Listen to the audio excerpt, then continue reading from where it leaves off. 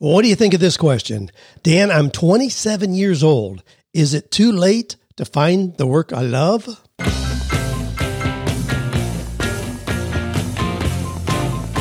Do you love your work? Do you think it's possible? Well, you're about to find out. It's time for 48 Days to the Work You Love with Dan Miller on the 48 Days Online Radio Show. Whether you need a professional tune-up or a work overhaul, this is the program for you. Now, here's your host, Dan Miller. Well, we're going to be taking care of business. You know, the question I started out with there, you could put any age you wanted in there. I get letters, emails, questions from people. You could put in any age you want. I'm 27 years old. Is it too late to find the work I love? I got one just this week. I'm 57 years old. Is it too late in life to change? Well, those are the kind of things we're going to be unpacking today, and a whole lot more. Some of the other questions. Dan, why are you not a fan of people sharing their income reports? Somebody apparently heard me say that. All right, we'll deal with that. Do you have any suggestions for work that would be music related? Dan, I'm a senior in college. If I use the concepts in 48 days now, will I secure a job before graduation? Reasonable question. Dan, I recently resigned from my job in banking after 28 years. I felt I was dying a slow death and was desperate for a change. Any ideas about what I should pursue? I'm considering starting my own consulting or outsourced CFO business. All right, and one we'll have fun with. Somebody says, my credit is shot and I have no savings, but I want to start my own business. Any hope for me? I'm going to tell you an amazing story about a kid who had shot credit, no money, and has built an amazing business. Stick around for that. You'll want to hear that. Well, our quotation today comes from C.S. Lewis, who says, you are never too old to set a new goal or dream a new dream. There you go. Never. Doesn't matter what age you are. And our resource today, when is it too late to find the work you love? Go to 48days.com/old. All right. Simple. Just go there. Got some tips there. 48days.com/old. If you feel like you're too old, you've missed your window of opportunity, hey, go there for some resources. But I'm going to give you some encouragement today as we unpack this as well. Also, I want to let you know about an open house we've got coming up every once in a while. I think about 3 or 4 times a year, we do these where we open up our Monday Mentor calls in the 48 Days Eagles community. Just to give everybody a taste of what we do in there. This one's going to be with Eric Johnson, who is the podcast talent coach. Now, so we're going to talk about the power of podcasting, what you do to monetize a podcast and all that, but it'll give you just an example of what we do every Monday. This is from 2 to 3 o'clock Central. This is going to be Monday, March 15th, the one I'm talking about here. And if you go to 48days.com/open house, you'll be able to see that. Register, got more details there, but you can register to join us. Again, 48days.com/open house. A couple good news things here we want to share before we jump into the questions. Actually, here, this comes from a listener. Joe says, I attended your goal-setting webinar last November, set some goals for the year. Here's a report on one of those goals. Under the personal development goals, I set a goal to read 7 books this year. Now, again, so we're in 2021. I'm talking, this is March 12th. So he said, at the time I thought that was an ambitious goal because I'd only read 4 books last year. I'm pleased to report that I've read 10 books so far. That's pretty cool. How did I do this? Well, that was the fun part. At the start of the new year, my local library had a winter reading challenge. The challenge was that if you could read 6 books by the end of March, you would win a coffee mug. If you read 10, you would be in the drawing for an iPad. I wasn't interested in the coffee mug or the iPad, but I did like the challenge. So I tracked my progress every day on an app the library offered. I could and did read or listen to library books or books from my own library, with each book completed, I would get a digital badge. The library required that I read different genres and formats. This put me out of my comfort zone, but it reminded me of the story you would tell about sewing up the buttonholes, forced me to read something I normally would not. So I read Think and Grow Rich by Napoleon Hill. Outliers, Malcolm Gladwell. God, I love that book. I read To Kill a Mockingbird. on a book written by a local author that dealt with death and dying. Going outside the same old thing was enlightening. This challenge also showed me that I can do what I set out to do. All I need to do is come up with a plan to do it and track my progress. Thank you for your help in setting goals. It was a big help to me. Awesome, Joe. And that is so true. I mean, that's the power of discipline in one area. It then carries over. Having set a goal there and achieved it, wow. You could say, I want to lose 20 pounds, and you know you could do it. You could say, I want to take a trip to London this year, and know you could do it. That's the power of having something where you set a goal and then you achieve it. It gives you the confidence, the know-how, the practice, the stretching of your disciplined muscles to know you can go on and do it in other areas. Great example. Thanks for sharing that. Well, here's a Chicago coffee shop owner who's collected 6,000 warm coats for the homeless and delivered them with coffee. Now, this is a little under one of the train stations, really. It's a shop owner's name is Pilot Pete, and he's been the driving force behind what he calls Coffee with a Purpose, an annual community initiative that collects and distributes coats and other necessities to help the homeless population there in Chicago. And believe me, Joanne and I typically go to Chicago right before Christmas every year. We love going there, and we know sometimes it is bitter cold. And this year, most of the homeless shelters have been closed, unfortunately, because of the pandemic. So it's made it even worse. So he just spread the word, Pilot Pete did, and he had the first year he had 3,000 coats donated, which blew his mind. This year he had 6, and they have all kinds of other. He donates 40 gallons of coffee. They drive around to these different areas. Other people have donated blankets, socks, hats, gloves, scarves. There's some other things here. Golly, there are other organizations that have donated things as well to make this all work. Now, here's a caveat on this. His location is in danger because of some new development that the city is doing. But here's my question to you. What do you think the chances are that this guy is going to be totally out of business if they, in fact, close down his location? He's already made a name for himself by networking, by doing something good in the community.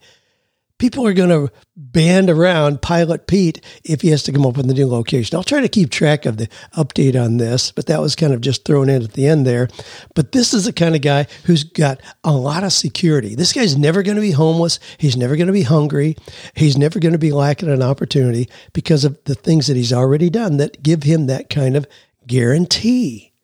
Wow. Well, we could park there, but let's go on. Stephen says, Dan, I've been working on 2 platforms for purposes of launching podcasts with complementary blogs. What I'm discovering is that the one I'm invested most of my time in, energy and money, is really a subset of the other platform. Essentially, it's the health and wellness subset of general concerns and issues that those of us who have reached a certain stage in life are facing. So my question is whether I'm better served merging the 2 platforms, making the health and wellness subset one of many topics in a general podcast, or make each podcast focused on a particular subject. So one podcast with a multitude of topics, or a multitude of podcasts, each focused on one topic. Well, that's easy for me to give you my opinion on that, and that's certainly what it is, Stephen. You'll drive yourself crazy having multiple podcasts with different topics. I don't really think there's any merit in that. I think I think it'll dilute your effectiveness and your energy. If I were doing a podcast every day on different topics, it'd just be one more day, just cranking something out. As it is, I have one that's totally focused on the very things that I devote my life to, helping people figure out how God has gifted them, what kind of work that's going to mean on Monday morning, how to put legs in that, how to grow an idea, how to find your passion. I mean, that's it. Just one. I think you're better served to do that. Now, obviously, this has to do with how you're structuring your business. Are you trying to monetize having a podcast? For me, it's simply a feeder for other things that we do. So it depends on that. There are a lot of factors, but in general, I would say don't try to have a whole bunch of podcasts. No, become known for something. Become the expert in something rather than being a generalist who just does anything that happens to pop up. Tammy says, I'm 57 years old. Now, this is one of those many that we get every week. But she says, I'm 57 years old. I'm a special ed teacher. I don't enjoy my job due to politics at school. Is it too late in life to change? I still don't know where my talents lie. Help, please. This is Tammy from Nashville, 57 years old. What do you think? Is she over the hill? Too late? Time to just get ready to kind of coast into the grave? Well, I don't think so. You know, you're not going to hear me say that. I mean, we can go back and grab examples. There's so many examples out there that are well known. Certainly, you know, Colonel Harlan Sanders is one of those guys. He got fired from a whole bunch of jobs before starting his own restaurant. And then he failed, went out of business when the freeway came in and nobody came driving down the little road that used to go right in front of his restaurant. So he found himself broke, absolutely broke at 65 years old.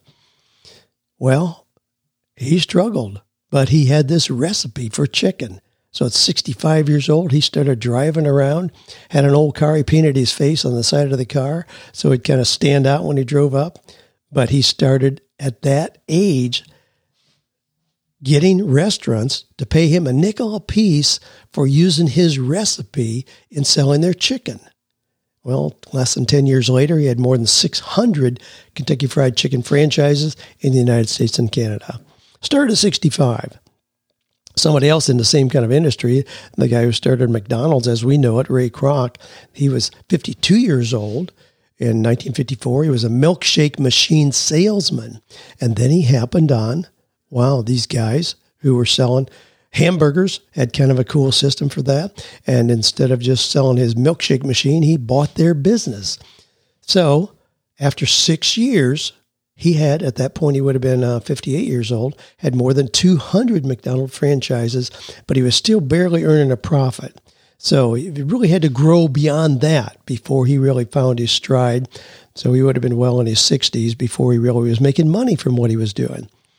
Grandma Moses, remember her? I talk about her frequently. You know, she as a little girl, she would draw and paint it. People would ooh and ah, but then people would come along with that great advice. Well, that's fine, but you've got to do something, you know, responsible, something practical and realistic where you can make a living. So she got a job essentially as a secretary, and that's what she did her entire life. She was 76 years old when her husband died. And she was thinking, you know, what do I want to do in my remaining years? I've got a little time. Well, she remembered how much she had enjoyed painting. She was 76 years old when she turned out her first painting that we know of. And that painting was sold ultimately for $1.2 million.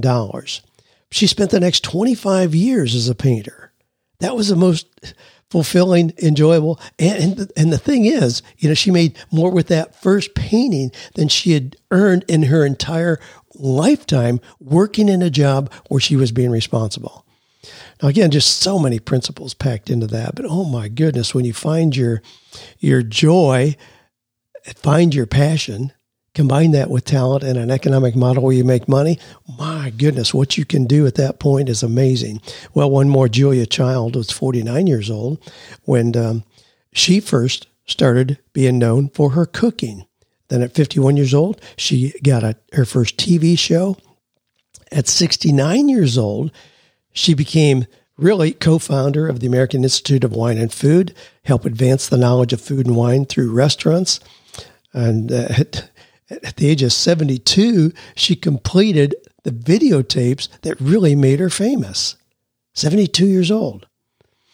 You know, age can't stop you from flourishing unless you allow it to. Wow, even if you have doubts about it, you mean doubts become powerful only when you allow them to be real for you. You can write and keep rewriting your story till you reach the ending you wish. And if you're 57 or 27 or 37 or 87, you can still decide how you want to write that out. You hear me talk a lot about what do you want your life to look like 3 years from now? If we were to meet 3 years from today, what would have to happen in your life, personally and professionally, for you to be really happy about where you were? Just start with that exercise and then work forward. Doesn't matter. You can erase the chronological number that defines where you are right now. Now, you've heard me talk a lot about I fiddled around with a whole lot of things before I really found my stride. Made some big mistakes, had some great successes along the way, made some big mistakes. And it was when I was 53 years old that one glorious morning, walked in, the fax machine, back when we had faxes, peeled off 14 pages of IRS lien releases, and I realized that I had a net zero worth. I was worth absolutely zero. I was thrilled because that ended a long period of time where I was heavily, heavily in debt because of some previous business decisions. So at 53, I was absolutely broke. I was also 53 when I released the first version of 48 Days to the Work You Love. That's what I'm known for at this point, but that started when I was 53 years old. So the things I've accomplished have been since then. So I want to encourage you, believe me, Tammy, I want to encourage you. It's not too late, and you can figure out what it is that you want to do, where your talents lie. You ought to have enough life experience at this point to look back on those, reflect back, get that clear focus, and then move forward with confidence from there. All right, Catherine says, Dan, you mentioned in passing that you're not a fan of the income reports that are popular with bloggers these days. It seems that some industries lend themselves more to full transparency than others, and that many businesses have valid reasons for not being fully transparent about their income. Could you elaborate on why you don't use income reports, and if you think there are any situations where it might be a good idea? Thanks so much. We see this a lot. Oh my gosh, when you jump on Facebook, it's filled with, you can make $50,000. I made $50,000, those kind of things.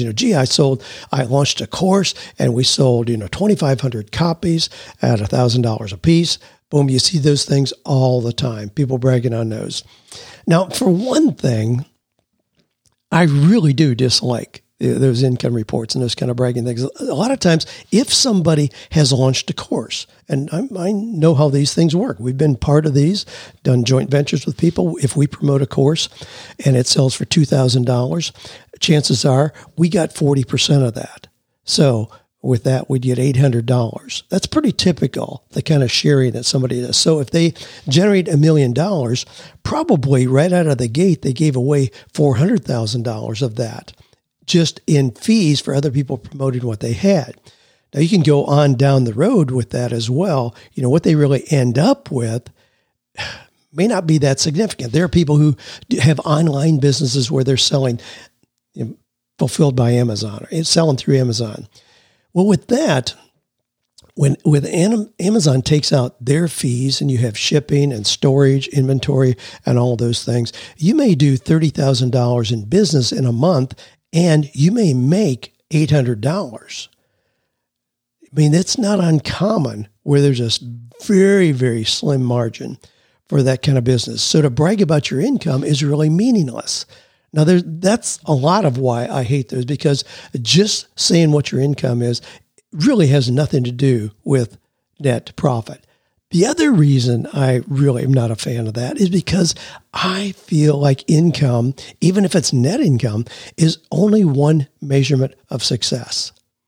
What if somebody has a really profitable business and they decide to take 3 months and go teach on an Indian reservation? That's going to be a really big dip in their income. Are you going to think less of them because of that? I have a cousin who's made 31 trips to Haiti, hauling supplies in a plane at his own expense. Supplies, he's a contractor, so he can get supplies at his cost, go down there, and they make a major difference for people who are on the ground there. They're working to help small businesses, build schools, churches, hospitals. He just does that. That's going to really take a big dip out of his net income. Are we going to think less of him because of that? What if I stopped giving away books to schools and back to work training centers? Would you think more highly of me if I showed a higher net income? I just think it's an artificial measurement of what success is all about. So I'm really not a fan of it at all. You'll never hear me talk about figures for my income. It's not that I'm embarrassed. I just don't think it's an appropriate thing to share about business. And here's the other thing. If I say that I made $2 million last year or last month. I don't care, whatever. Does that inspire you? Or does that make you feel like, oh, I could never do that? See, I don't even know how to relate that. What does that mean to somebody who may be hearing that?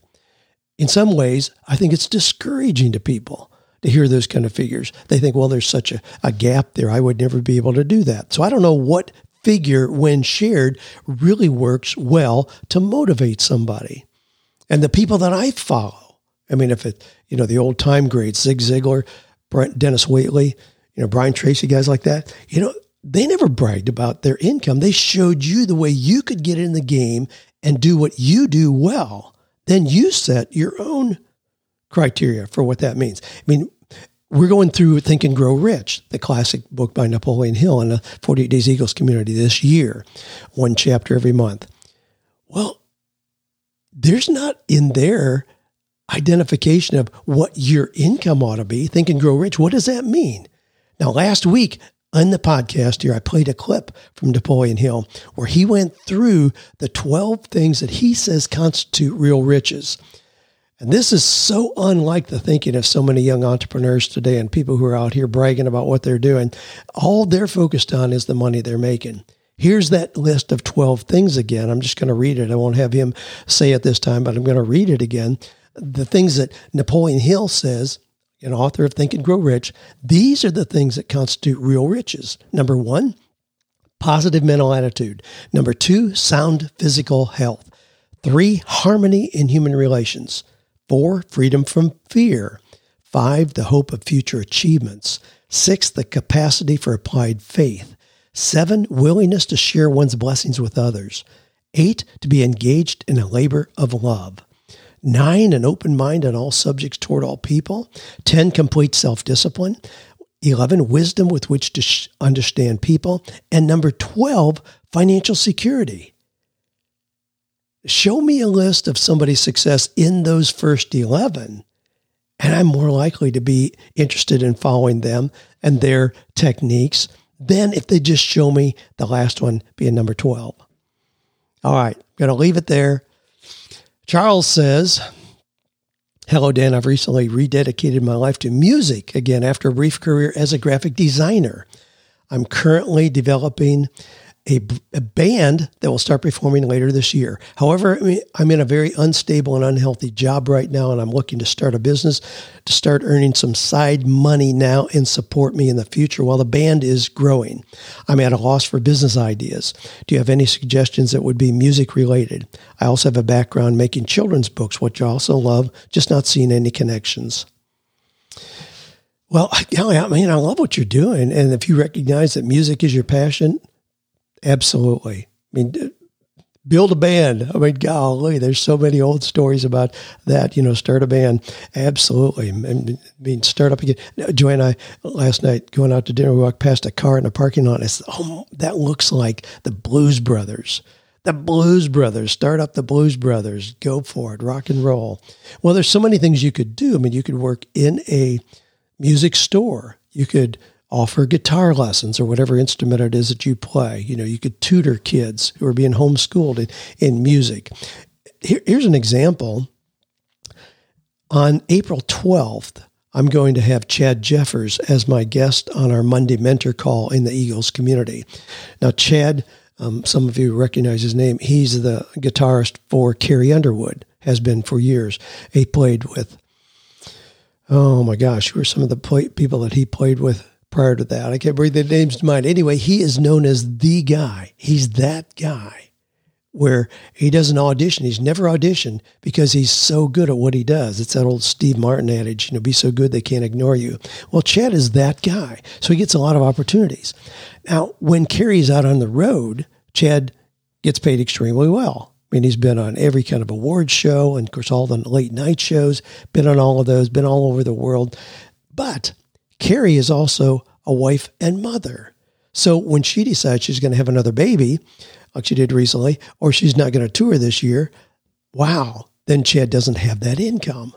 So does he just sit at home and wish for something better? No, he has all kinds of other things that he's developed. His own little book on how to get into the music industry. He does session work. He does a lot of playing the dobro and unusual instruments as part of other people's music creation. But he also just recently got his real estate license, which he had talked to me about it probably a year ago, and I thought, that's awesome. And he was concerned, would people see that as, well, kind of a fallback that he didn't make it in music? I said, heavens no, people know. You're so well established. People know that. But to fill in the gaps when you aren't on the road with Carrie, I think it's beautiful.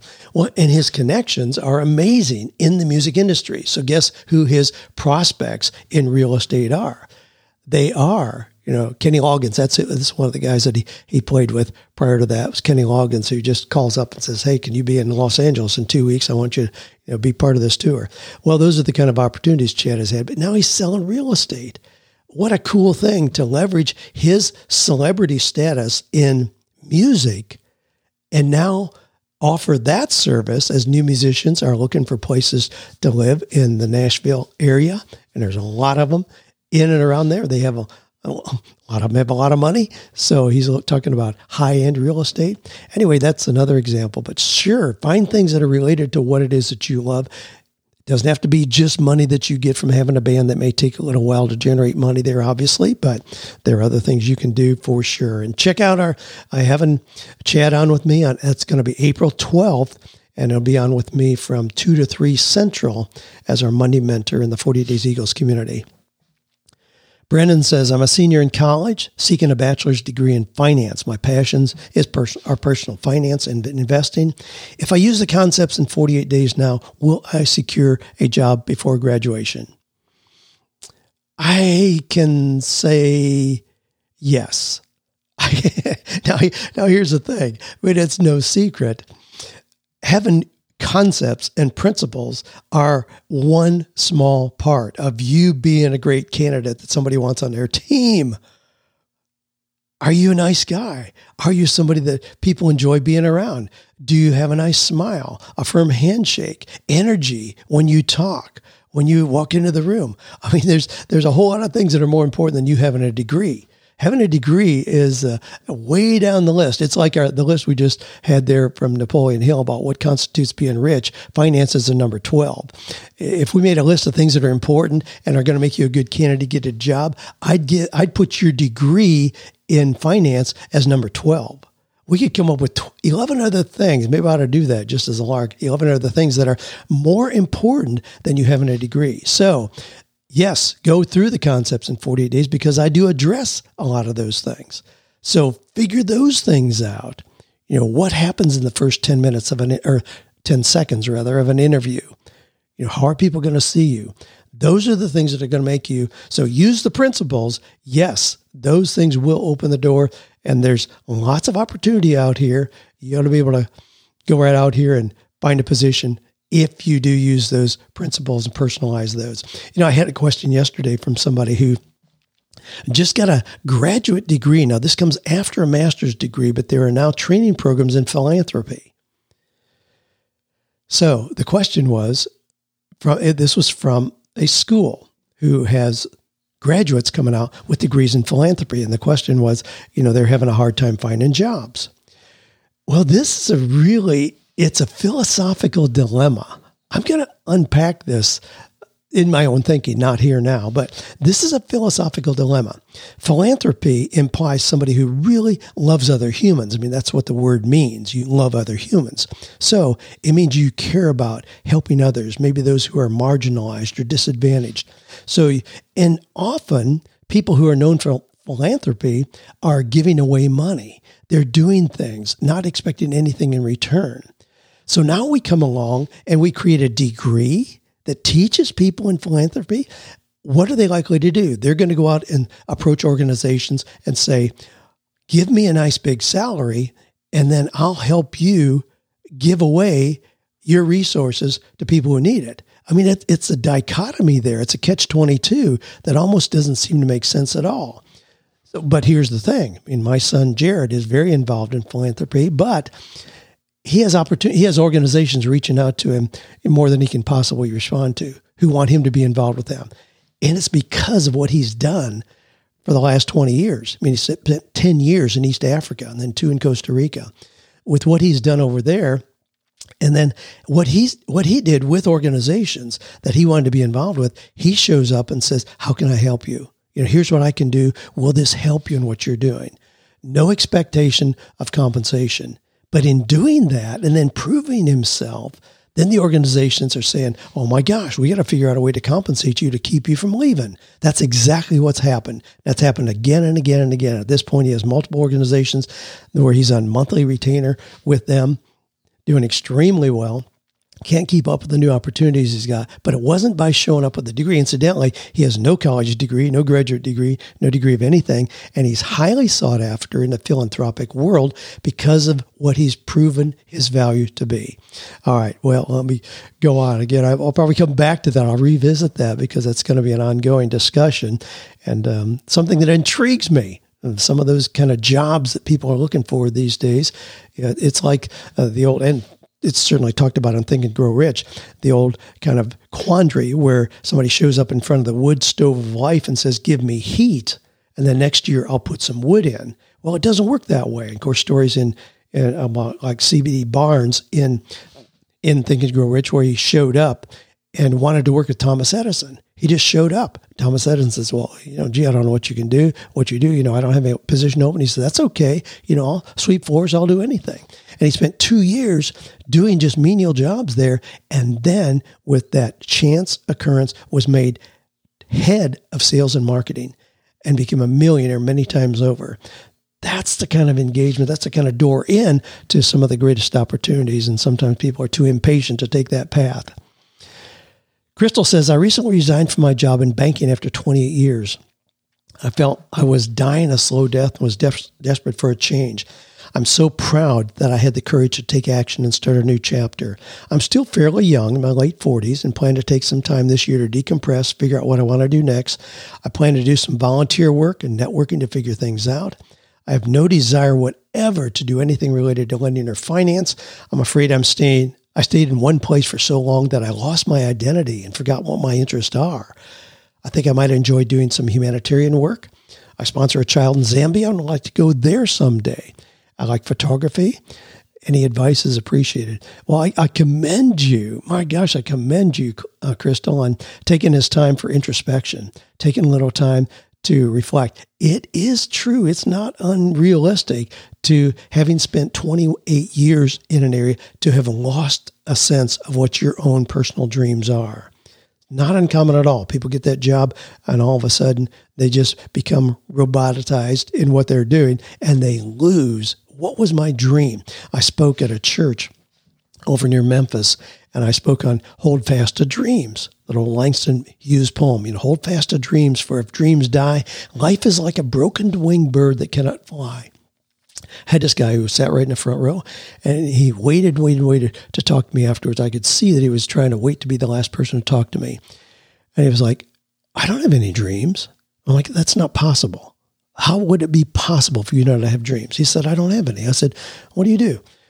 He's a pharmacist, has been for 17 years. And he described in that process the kind of old story we tell about the frog in the kettle, where the changes were slow and subtle. But in doing so, over time, he lost sense of who he was totally. And at this point, he could not identify that.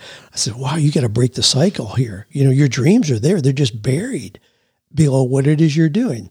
So, Crystal, and what you're doing, well, take that time. Go to Zambia. If you could experiment with your photography. That's what I really encourage you to do. Experiment with things during this period of time. You'll see glimpses of what it is that really brings life to you, what brings you joy. And in doing so, then you can go a little bit deeper in that area. That's how passion is more developed than it is discovered. So follow your curiosity, and that'll lead you to those things that'll tell you what this next season of life ought to be for you. Well, a couple more here real quick. Paul says, I'm a CPA with 6 years of experience. I've learned much in those years, but I've spent most being very frustrated with the just grind it out culture. Got a lot of questions today, it seems, from people who just got stuck in the sameness of what they're doing, even though they're responsible and those practical careers, just kind of sticking it out. And Paul says, I'm pretty miserable where I am. I have aspirations of kicking tax season to the curb this year. Here we are, y'all, right on top of tax season again. I'm considering starting my own consulting or outsourced CFO business. Basically, I want to be the financial ninja to entrepreneurs and small business owners. I'm a high S personality, also fairly high in D. Do you think this kind of business would fit my personality type? My main question is simply this: how would you recommend a guy like me get his first few clients? I have a non-compete that prevents me from doing any side work while I'm in my current job. I've had a couple things lined up, ready to go. I'd launch as soon as possible. Well, it makes it a little more challenging that you have a non-compete. Is the model realistic? Yeah, absolutely. And incidentally, if you an outsourced CFO is chief financial officer. So, yeah, that's a very realistic opportunity in small businesses. What you need to do is identify who is your target customer. Is it a particular industry? Is it a company with a certain number of employees, with a certain number of revenue range? Identify who is your target customer. Who would you really like to work with? Then I encourage you to go talk to 10 of those people. Talk to 10 of those people who fit that identification that you just came up with and simply ask them, would you be interested? This is without jeopardizing your job at all. What you're talking about is you're going to have to make a complete switch, which is not usually what I recommend. I usually recommend spending that 15 hours a week, and in doing that, generate 50% of what you're generating currently, and then make a full transition. You're saying with your non-compete, you can't do this kind of work because it's so closely aligned with what you're doing now for the company, and rightfully so. Certainly understood. So do your research, identify your perfect candidate like that. Go talk to 10 of them so you get a feel for how realistic it is that this is an opportunity they would be open to. And with that, then all you need is maybe 3 or 4 of those, depending on how the finances work out, but say 4 of those. So if you get 4 of those who are willing to pay you $2,500 a month, so not a full-time salary, but $2,500 a month to act as their CFO, then you're in business. It's $10,000 a month. You can probably make the switch in doing that. So you're going to have to work into making that full switch. Don't shy away from it because of that. I think what you're describing is very realistic, but just be methodical in planning out what has to happen in advance. Leon says this, and I think I'll make this the last one. Hi, Dan. Recently, I read 48 Days and No More Mondays. Great books. Like you, I'm a car guy. I work as a certified technician for 6+ years. I worked as a certified technician for 6+ years, then opened up a used car lot, which led to bankruptcy. Ouch. Have to admit, fixing cars and selling them are completely different. Currently work for the state, only earn $40,000 a year. I feel like my time is worth way more than that. I'd like to open up my own repair shop, as those are my skills and expertise, and I enjoy the work. Don't know where to start, as my credit is shot in my previous endeavors. I have no savings. Please help. All right, Leon, you can do this. You can do this. All right, I'm going to tell you a quick story, and you're familiar with it if you've read No More Mondays, because in No More Mondays, in chapter 8, I start out talking about Aaron, who was a neighbor of mine. He dropped out of school after the 8th grade, never got a high school diploma. And as the oldest of 6 kids living with his divorced mom, he was angry about the burden he felt at such a young age. And then he got married and was even poor. They were just eking out a living. And he thought, man, what can I do to improve my life? So what he did, he knew that he enjoyed cars, and that's something where people aren't going to ask you, gee, what are your credentials or what kind of, where'd you graduate from college? No, he just starts working on cars. And he said what he did, he started this business with a $19 floor jack from Walmart and a plastic toolbox with $60 worth of tools. So I met with him recently. Now, I wrote that book, a couple years ago, No More Dreaded Mondays, where I talk about that. But I had lunch with him not that long ago. We talked about that story that I had in No More Dreaded Mondays. I described how he dropped out of school after the 8th grade, bounced around in entry-level jobs, then discovered he enjoyed working on cars. So the first year, now again, he spent that $19 on a floor jack and then $60 worth of tools. The first year, just working out of his backyard, he did $65,000 in business. The next year, he did $120,000 while still just working out of an old unheated dirt floor barn on the back of his property. It was just down the road from where I live, so I'm very familiar with seeing it develop. Then he rented a warehouse in Franklin, Tennessee, and the next year he brought in $640,000. 2 years later, he broke $1 million. He expanded. He now has 5 locations. But what he did is not just scale, doing more and more oil changes, changing spark plugs, new wires. He recognized there's another opportunity. He had a neighboring shop owner who asked if he would coach him on how to grow his business. It was obvious Aaron had grown his business dramatically. Well, Aaron resisted. Then he got another request, then another. So he put together a course with 12 modules. Again, 8th grade high school or 8th grade dropout, put together a course just showing how he grew and ran his business. He coached that first competitor who had asked him about how to grow his business. He coached him, charged him $7,000.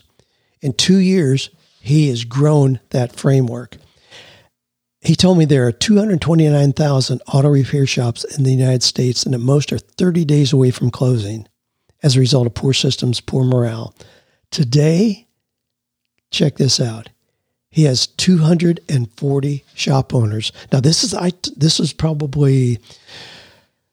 been 8 months or so ago. Well, it's been a little more than that. It's probably close to a year when I had this lunch with Aaron. But today, at that point, he had 240 shop owners who were paying him $1,200 each a month to have access to his training. Now, the math on that is mind-blowing. He had, at that point, 490 owners already registered for his next conference. Now, I had the pleasure of speaking at his conference last year and talking to all these shop owners. I absolutely loved connecting with them because of my own affinity for cars and my own car stories. But he has 240 shop owners paying him $1,200 a month to have access to his training about how to grow their business. Just a couple weeks ago, at that point, when we were having a conversation, he did a live webinar for a new course that he had just completed, and he generated $85,000 during the call. Can you do something because you have a background, Leon, in cars, but you had a couple bumps in the road? Now you don't have a good credit or a lot of money? Yeah, absolutely. This is where you think creatively. This is where you think outside of just how can you get a job again, doing car repairs, or how can you start another car lot, selling cars, where you need a lot of capital to do that. Start with what you've got. Be creative in how you list the opportunities. You got to be able to sit down and make a list of 20 things you could do based on what you know about yourself and skills that you have right now. Let me just leave that as a challenge for you. Make a list of 20 things that you could do. Not just one, not just two. That's where you start to stretch into things and not everybody else is doing, like Aaron did. Wow, you recognize an opportunity. Other people saying, how did you do what you do? That's what I've done. My biggest areas of financial income are not from selling books or coaching people individually. It's teaching other people how to sell books and how to coach. That far surpasses the income I got from doing that. There's a lot of things where in doing it, you reach an immediate ceiling on what you could possibly generate income-wise. But if you start teaching, you start doing the how-to, then it really opens up. Had a young gal one time, she was a nurse, hated being a nurse. She wanted to be an interior decorator, but her parents wouldn't allow her to do that because it was so uncertain, whereas being a nurse, she'll never be without a job. Well, she was never without a job that she hated. She was always employed, but never enjoyed it.